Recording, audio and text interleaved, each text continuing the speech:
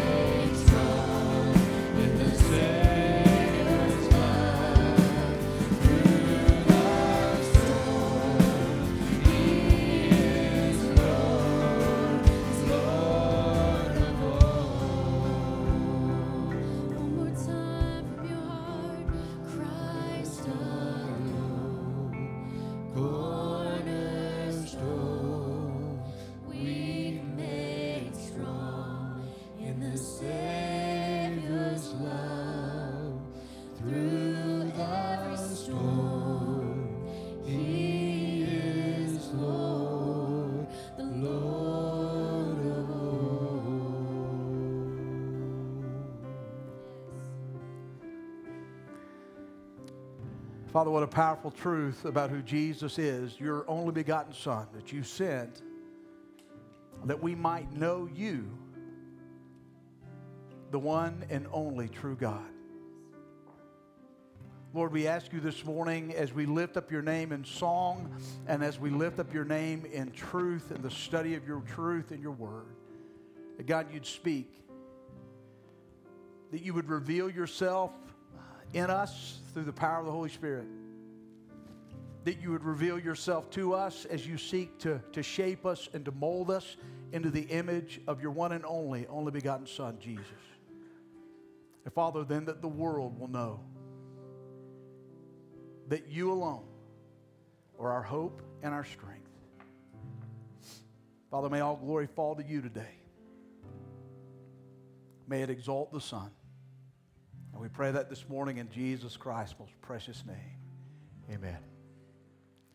If you have your Bibles, if you would, turn with me to the book of Galatians, the 5th chapter.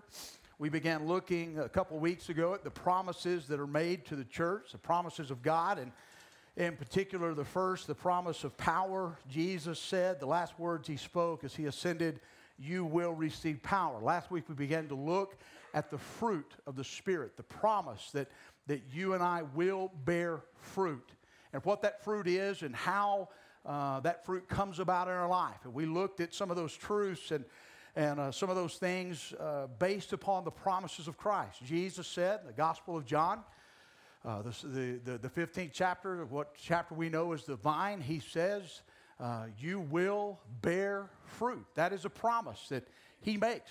And we talked about what that fruit is, that sometimes we get kind of caught in the idea that fruit is scalps counted for Jesus Christ. How many spiritual notches can I make on my spiritual gun belt that I won that person to Christ? And we use that language, and the reality is, if you won somebody to Christ, they're not won, okay? We better not have anything to do with that. We ought to be witnesses, yes. But if I can talk you into coming to Christ, then something's wrong. The Holy Spirit does that work. He is the one that draws and calls and reveals. He uses us as witnesses to be about those things and those truths. And we talked about and looked at how Paul deals with this struggle. And until you and I come to faith in Christ, there's not struggle. You don't know. We don't know that our flesh is warring against the Spirit. And both in Romans and in Galatians 16, in 5, 16, and 17, Paul talks about this war between my flesh and my spirit. And if you remember, I showed you a video that you know, it's not trying harder. It's not pitting my spirit against the flesh. And it is a constant struggle. And I gave you the good news. That struggle is going to be in your life until the day you meet Jesus, okay? We are going to struggle with this thing called the flesh. And we're going to struggle with this new nature that Christ has breathed into us. But here's the deal. It's not a fair fight. This isn't a fight between two equal forces. Satan loses. In fact, he's already lost. And the flesh is going to be perfected in Christ. The Holy Spirit is going to deliver me and deliver you. We're going to be set free. We win. And that idea ought to encourage us that as I seek to walk the walk of faith, as I seek to surrender, and we talked about that it's not this greater idea of, but it is the life of surrender. It is coming and understanding that I am going to be delivered, and that delivery is something that takes place because of my faith. Faith is that truth or that idea that I believe and I know, not because of something I've done or we've done or I've done more of, but simply because of who Jesus Christ is, what he did, his completed work on the cross, his death in a borrowed tomb, and most importantly, his resurrection, that he is alive. And because of that, I can believe by faith that I will be delivered. And I am being delivered. And I have been delivered. And so as you and I think about that and we begin to work through this and think about those struggles, remember, it is as I submit. It is as I, Paul writes in verse 18, as I surrender to being led by the Spirit, that I begin to be delivered in my daily walk, my moment by moment, step by step, minute by minute process of the faith. And if you remember the video, eyes up, where I'm looking is going to determine, Tip had the lift. I didn't ask him how much weight that was. He had the lift. If you can get it to here, you can stand up. He had the lift. But his eyes went down and everything else follows. So where am I looking? Where is my gaze in what I do, and how does that look in my life as we seek to walk this walk of faith? Remember, not try harder, submit more. And as you and I begin to have the development of the fruit of the Spirit in our life, what happens is our vocabulary begins to change. If I were to ask you as a believer, what is your desire? Most of us would say that our desire is that I want to be successful in my Christian walk. But as I begin to understand the power of God developing His fruit in me, my vocabulary changes. It's no longer my pursuit of being successful, it is my surrender. And so what does that look like this morning? What does the second part of this passage teach us about how I am promised, you are promised? If you're here this morning, you have a relationship to Jesus Christ, God promises that we will bear fruit. So what does that look like? If you have your Bibles, open there to the book of Galatians, the 5th chapter. If you would, please stand with me this morning as we honor God's word as we read it together. Beginning in verse 16, for context, Paul writes and says, "But I say, walk by the Spirit, and you will not gratify the desires of the flesh. For the desires of the flesh are against the Spirit, and the desires of the Spirit are against the flesh. For these are opposed to each other, to keep you from doing the things you want to do. But if you are led by the Spirit, you are not under the law. Now the works of the flesh are evident: sexual immorality, impurity, sensuality, idolatry, sorcery, enmity, strife, jealousy, fits of anger, rivalries, dissensions, divisions, envy, drunkenness, orgies, and the things like these. I warn you, as I warned you before, that those who do such things will not inherit the kingdom of God. But the fruit of the Spirit is love, joy, peace, patience, kindness, goodness, faithfulness, gentleness, self-control. Against such things there is no law. And those who belong to Christ Jesus have crucified the flesh with its passions and desires. If we live by the Spirit, let us also keep in step with the Spirit. Let us not become conceited, provoking one another, envying one another." You may be seated. May God bless His word this morning as we study it together. I'm going to totally depart from my Baptist roots today. We just have 2 points. And there's no poem. Okay, but each one of those points has 3 subpoints. No, I'm just kidding. So the first part of that Paul talks about, he's writing and he's sharing with the church. And the important thing to realize about fruit is that fruit is a natural byproduct of an inherent DNA. Fruit grows. You can go to work in a factory and you can use machines and you can produce a product. If you work hard and toil hard and work successfully and faithfully, you can produce or bring about a product. Wiersbe points out that's not true with fruit. Fruit flows. It grows. It is something that is inherent in the DNA of the fruit seed. If you take a fruit seed and you plant it in the wild and you don't cultivate it, that fruit will grow. Now, it may not be as fruitful.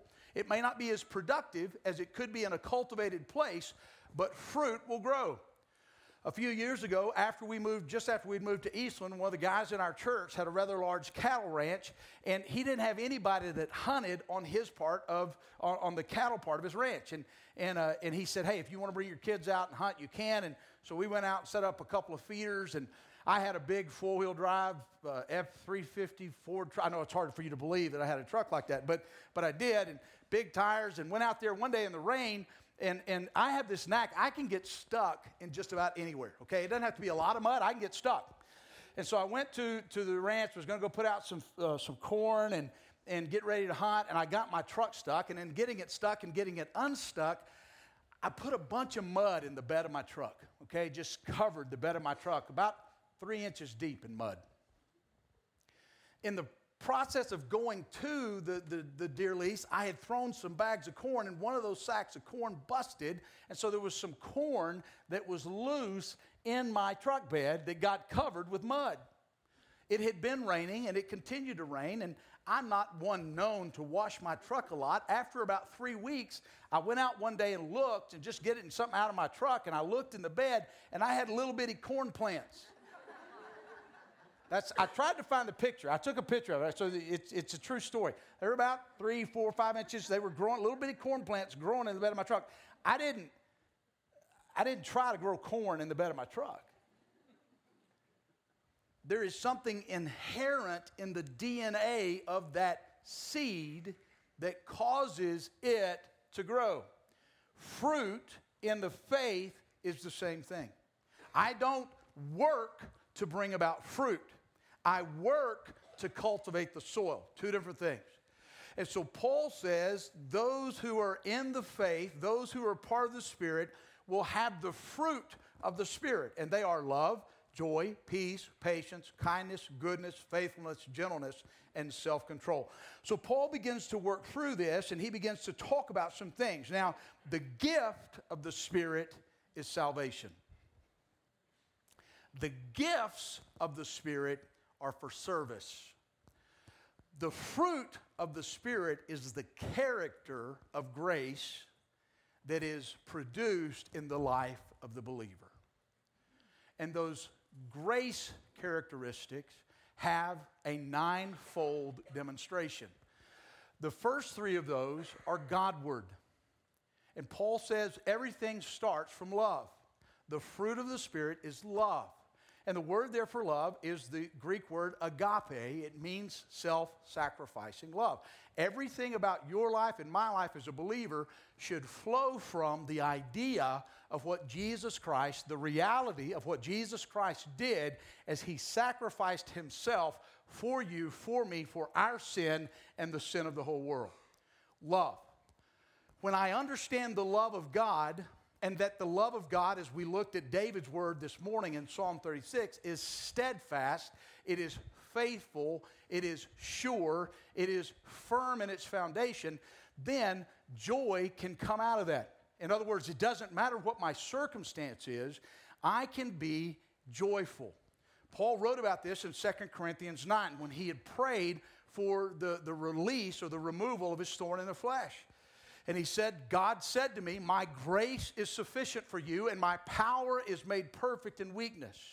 Paul writes and says, therefore I will boast all the more gladly about my weaknesses, so that Christ's power may rest upon me. Joy. Paul knew he could be joyful regardless of what was going on around him, because the love of God is constant. And that love of God is something that's supposed to be constant in a believer. That's part of the fruit, that I love God. And when I love God, I can be joyful. And out of the love and joy of God flows peace. And that peace that God talks about there, or that Paul writes about here of God, is the peace that Paul then writes about in Philippians 4:17, where he says, the peace of God that transcends all understanding will guard actively your heart and mind in Christ Jesus. So the fruit of the Spirit first in my life, in the life of a believer, is based upon God's love, which in turn causes me to love God because he first loved us. And when I love God and understand the consistent nature of who he is, that his love doesn't ebb and flow, I'm able to be joyful regardless of what's going on around me. And when I'm joyful in God because of his love, I have a peace that transcends all understanding. I have a peace that transcends all misunderstanding.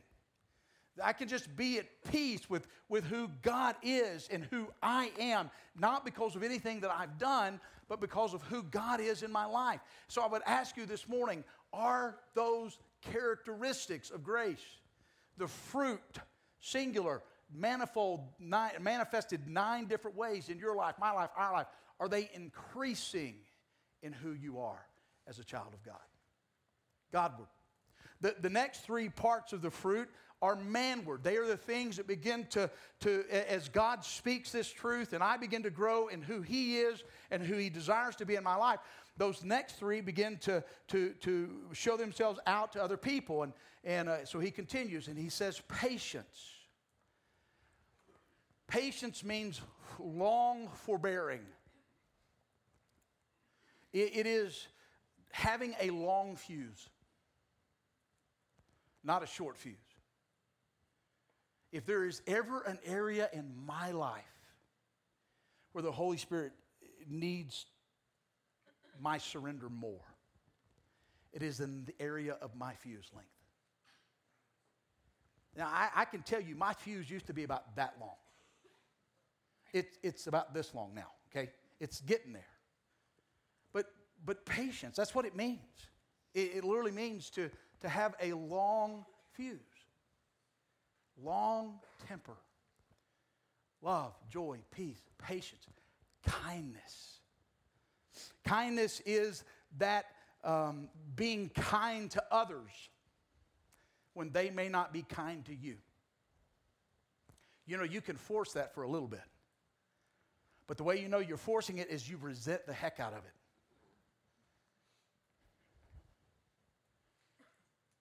And then goodness. And goodness is something that you cannot do. If you and I can be good in the way that this is talking about, it is complete and total evidence that the Holy Spirit is at work in you, because it is humanly impossible to grab this kind of goodness.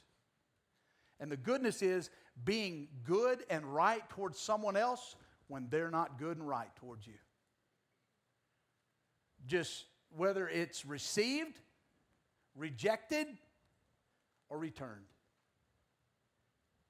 That you're just good towards other people. So as I work on those things and allow God to work in me, love, joy, and peace, based upon something that is solid and sure, His firm foundation, then it begins to manifest itself outward to others in my patience towards other people, my kindness towards other people, my goodness towards other people. Those I like and those I don't like. Those I get along with and those I don't get along with. People who don't carry the same Bible that I carry. People who don't vote the same way I vote. People who don't pick. If they don't like Kraft macaroni and cheese, okay? I mean, there's some really weird people out there, okay? Whatever it is that's different, God's grace begins to manifest itself through me towards them. Why? Because that's exactly what He does for me. And then as those things happen and that outward stuff begins to go, the last 3 fruit characteristics of the Spirit are inward. And those are things that God grows in us. And literally that Holy Spirit produce leads to faithfulness. That I am morally connected. That's what faithfulness means there. Morally connected to all that God is. There is a moral connection in my life. And then he says gentleness. And gentleness is the ability to use power and influence rightly. And then the last is goodness. And goodness is literally being under the control, or self-control, literally being under the control of the Holy Spirit. Not using my abilities, power, whatever I have for my own benefit. How do you know when you're operating under the fruit, the guidance, the power, the authority of the Holy Spirit in your life? When you're doing it, when I'm doing it, when we're doing it right, God alone gets the glory. That's how I know. God alone is glorified. And that ought to be the heart desire of every single child of the living God, that I glorify Him and lift Him up in everything I do. Now, how does that fruit grow? I can't make it grow. It is something that is inherent. The moment that I was indwelled, the moment you were indwelled, the moment you entered into a relationship with Jesus Christ, the Word of God tells us the Holy Spirit was given to us as a gift. Salvation. So how does it grow? It grows as I cultivate the ground. Look at verse 25 and 26. So Paul writes and he says, if we live by the Spirit, let us also keep in step with the Spirit.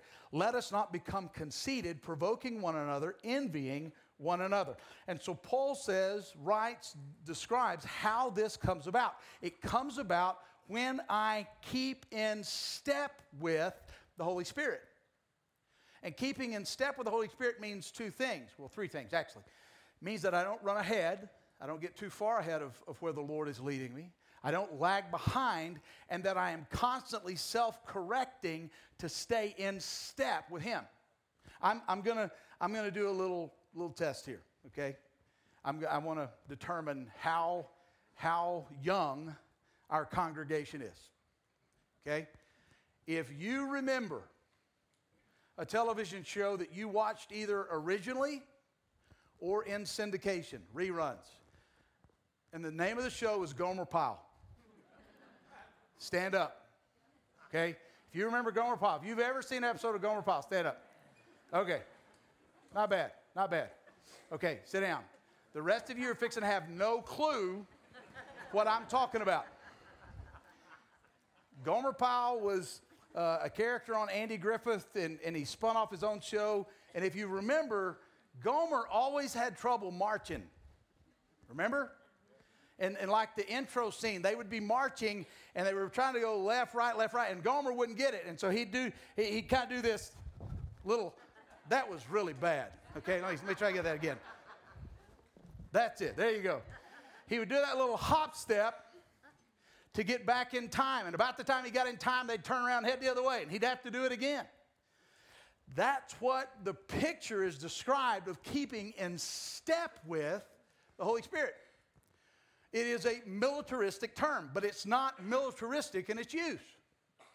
It is an idea that I am to not be too far ahead or too far behind, and that I am constantly self-adjusting to stay in step with where the Holy Spirit's leading me. That is the first part of cultivating the growth of the Holy Spirit in my life, the fruit of the Holy Spirit in my life.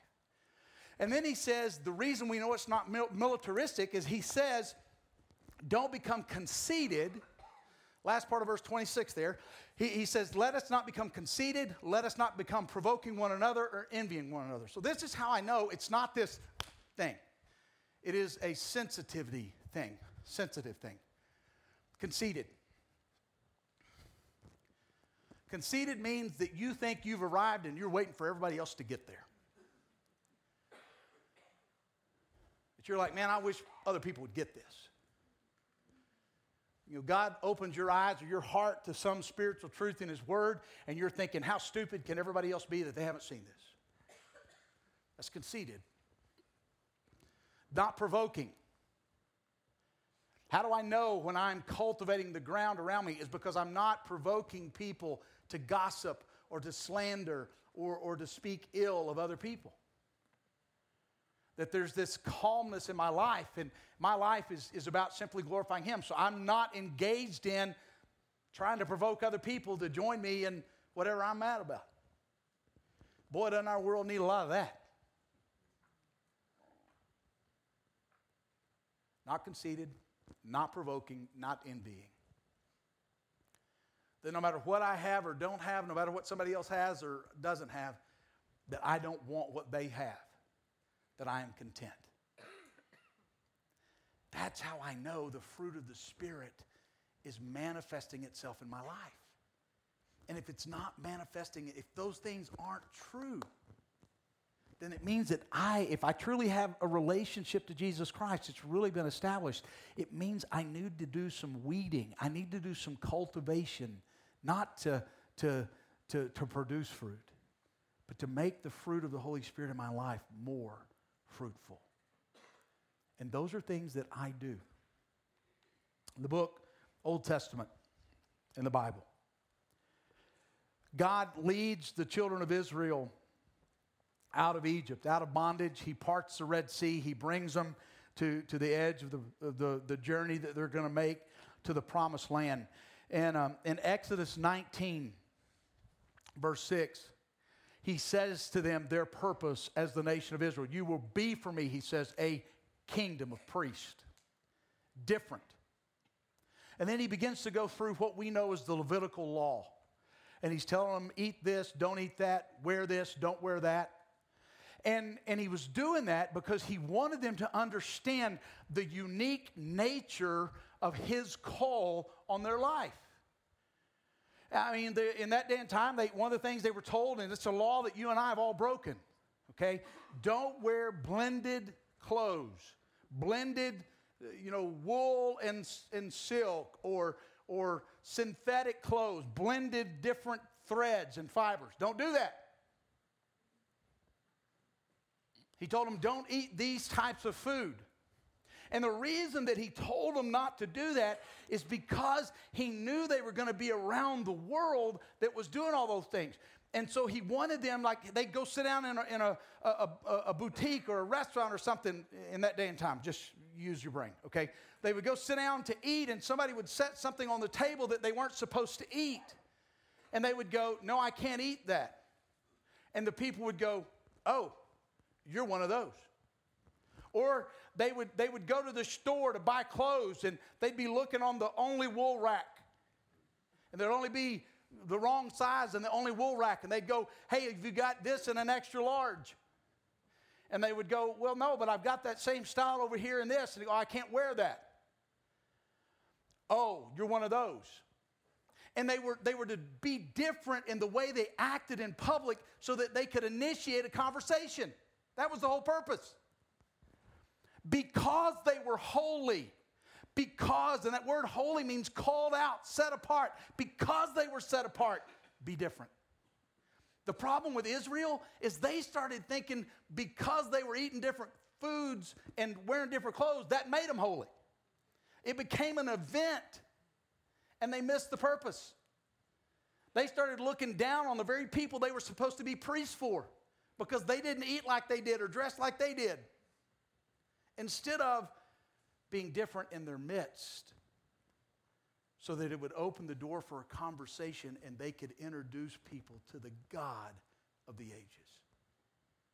That's our purpose. Fast forward from the Old Testament to the New Testament, to the covenant that you and I are blessed to walk under. And what we understand is that fruit can't be manufactured. Fruit is the outgrowth of life. And life is found and lived only in step with the Holy Spirit. If I'm not walking in step, I'm not walking in life. There is life in no other one save Jesus Christ alone. And so I can't manufacture this fruit. But if I work on my Godward heart instead of my manward heart, if I allow God to have that, then what happens is my life really begins to show the results of God's reversal. It's not religion. It's not try harder. It's surrender more. And allow the presence of the Holy Spirit to work in your life. How? Well, first of all, you got to make sure you got the right seed. John 16:8, Jesus said, if I go away, I'm going to send a comforter to you, the Holy Spirit, and when he comes, he will convict the world in regards to sin, righteousness, and judgment. John 16:8. In regards to sin, I got the right seed when I realized it's not about me. I can't do this. In regards to righteousness, when I began to realize I can't make this happen, I have to surrender my life to the presence of the Holy Spirit, to the person of Jesus Christ in everything that I do. And in regards to judgment, because I cannot get there on my own. I don't know how many of you saw the deal a few months ago about Aaron Rodgers, quarterback for Green Bay. If you like him as an athlete. Don't like him as a person. But he made a statement that he can't believe in a God who would send half the people in the world to hell. That's not a very gracious and loving God. My response to that is God's not sending anybody to hell. Hold on. Before you go off, I didn't just leave the reservation. God loves people enough to allow them to choose hell if that's what they want. The only way you're getting in is through a relationship to Jesus Christ that comes through your submission, your surrender, my submission, my surrender to who he is and what he did on the cross through his death, burial, and his resurrection and his life today in Jesus Christ. That's the only way you get in. If you want to get in and try to get in some other way, he loves you enough to let you. That's what the whole judgment stuff in Revelation is about. There are going to be some people that said, I can do this on my own.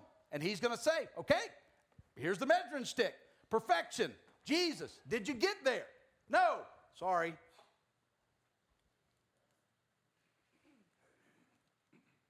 Have you got the right seed?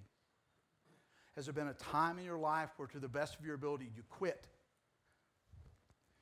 You quit striving and you surrendered. And you asked Jesus Christ, based upon his death, burial, and resurrection, to truly be Lord of your life. If you're not, then today could be that day. Right now could be that moment where you call upon the name of the Lord and say, I quit. And I need you. And I believe what you did is enough. If you're here this morning and you have a relationship to Christ, then our role is to begin to cultivate the soil. Jesus said, every branch in me that bears fruit, my Father prunes so that it's more fruitful. Cultivate the soil to make it more fruitful. Cultivate the soil. That's our job in bearing fruit. I can't bear it. I can't bring it about. I can't force it. But I can cultivate the soil. So how do I cultivate the soil? Get in the Word. How much? More than you are now.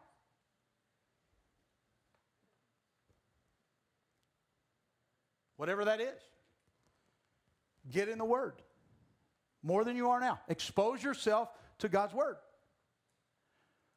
Not only do we cultivate the soil by being in the Word, engage in prayer. How do I pray? Just take his Word and pray it back to him. If there's a statement of his glory, his holiness, his power, just say, Lord, I glorify you because. If there's a response that it shows you, how should I respond? Walk in truth. Lord, help me today to walk in truth. Just take his Word and pray it back to him. Be open. Number 3, be open to a lifestyle of worship. Get out of the mindset that worship takes place on Sunday mornings. Between a set hour or a set time. That's not worship. It's worship. It better be worship, but it's not worship. Worship is a lifestyle. It's a lifestyle that starts the moment you come to faith. And I walk constantly in what I do. Open yourself to a lifestyle of worship. As you open yourself to a lifestyle of worship, participate in praise. Praise him. Man, I don't have anything good to praise him for. Are you breathing?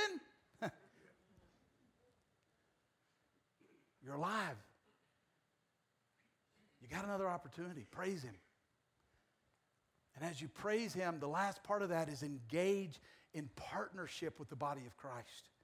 That means to walk in fellowship and accountability to who people are in our life. So here's the deal. 2 questions. Sorry I did that way. It's a really bad thing. You got to remember I was in Eastland for 7.5 years and we were the Mavericks, and so that was kind of our deal. 2 things. Do you have the right seed? Has there been a time when you asked Christ to be Lord of your life? If not, today's your day. If you have the right seed, how do you need to cultivate your soil? As a believer, that's the only question I need to ask every single day. How am I cultivating my soil? How I need to cultivate is going to be different than how you need to cultivate. What I need to work on is going to be different than what you need to work on. But how do I need to cultivate? How do I need to make this soil and the Holy Spirit seed in my life? How do I do things, take away things, remove things, add things that make that soil of my heart more fruitful? And then this. Who are you sharing your fruit with? See, fruit's not made to look at. Have you ever noticed how if you buy a bunch of bananas and just stick them on the shelf and look at them, what happens? They rot. Apples, oranges. Any fruit that you take and just sit on the shelf and look at, fruit's made to share. So who's the one this week that we need to share with about what God's done in our life? Let's pray. Father, I thank you for the day that you've given us. And I thank you for your grace. Father, more and more, every single day, I am aware of your grace. I am aware more and more that your grace is sufficient. I am encouraged more and more that your power is perfected in weakness. So, Father, I ask you, help me this week through Jesus Christ, under the leadership and submission to the Holy Spirit, to cultivate my soul. You promised this life you gave me in Christ would bear fruit. I thank you for what I see as evidence of fruit in my life, but God, there is so much more you want to do. So help me cultivate the soil. I pray, Lord, for those here this morning that may or may not know what it means to walk in faith. And if they do, help them cultivate. If they don't, then Father, I pray right now you would plant a good seed in their heart. I pray for the Holy Spirit to call upon those this morning who are lost and who are destined for a literal torment of hell. That today they might call upon Jesus Christ, Lord and Savior, and be saved. That's who you are. Every head bowed, every eye closed. Just tell him right now, I quit. I quit trying. I quit striving. And I surrender to what you did on the cross for me. Thank you, Jesus, for hearing my prayer, knowing my heart, and saving me. Lord, I ask you this morning to add to your fellowship if it be your will. I ask you this morning to call us to obedience, whatever that may be, and do it so that Christ alone receives the glory. And we'll be very careful to deflect all of that back to you in Jesus' name. Amen.